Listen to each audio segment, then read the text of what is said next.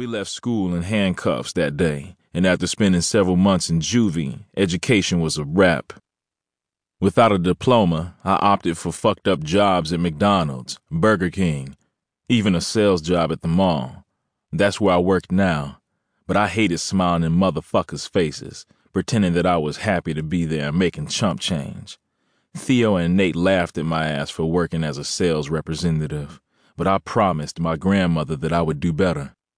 After all she'd done for me, I didn't want to disappoint her.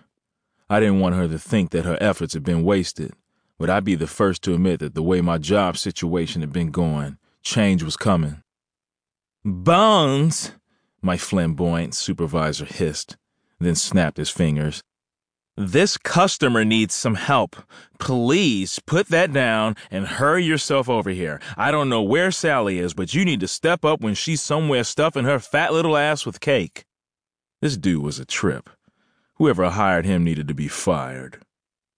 I had been hanging some new leather jackets on a rack in the men's section and hadn't seen the ugly bitch standing nearby with a twisted face. I also didn't appreciate my supervisor's tone, but sometimes shit like this had to be ignored. I put the jackets down and sluggishly walked up to the customer. "What do you need?" I said. My supervisor rolled his eyes and stomped away like a little bitch. "A smile never hurt anybody," he said underneath his breath. "I don't know what his problem is." I wanted to fire back at him, but I had grown skillful at ignoring people. With an attitude, the chick pointed to a yellow shirt that her 5'2" frame was unable to reach. At 6 feet tall, it was no problem for me. "Reach up there to get that for me," she said. "I need it in a small if you have it."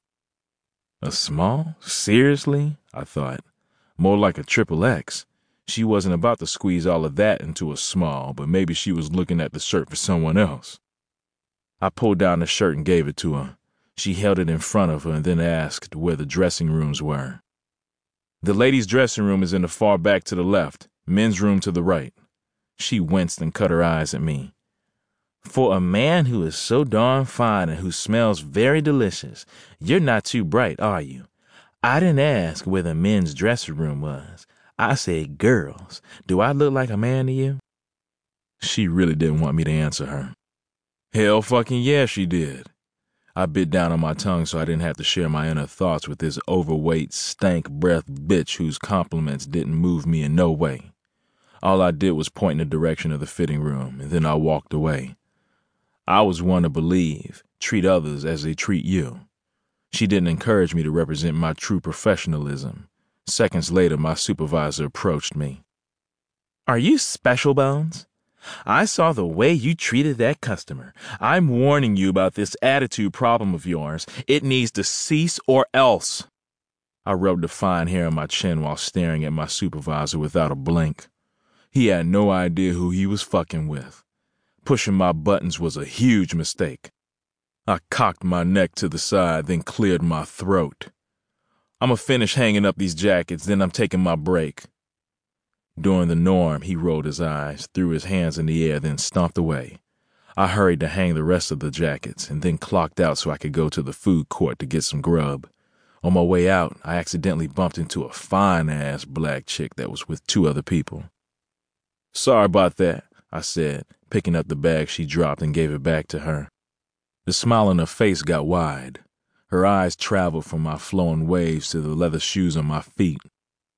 "No problem at all. I wasn't paying attention to where I was going, and I hope that I didn't hurt your shoulder when I bumped it." She reached out to touch my muscular shoulder that formed an impression in the ocean blue, crisp shirt I rocked.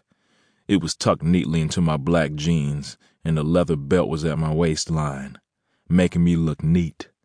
I moved her hand from my shoulder and told her everything was fine. "Yes, you are, and rather sexy, too. I know you must have 1,000,001 girlfriends." I wasn't trying to have this conversation, especially with someone who I didn't know. From the look in my eyes, she could tell it was time to move on. "Have a nice day," she said, still smiling. "And don't hurt nobody with those looks."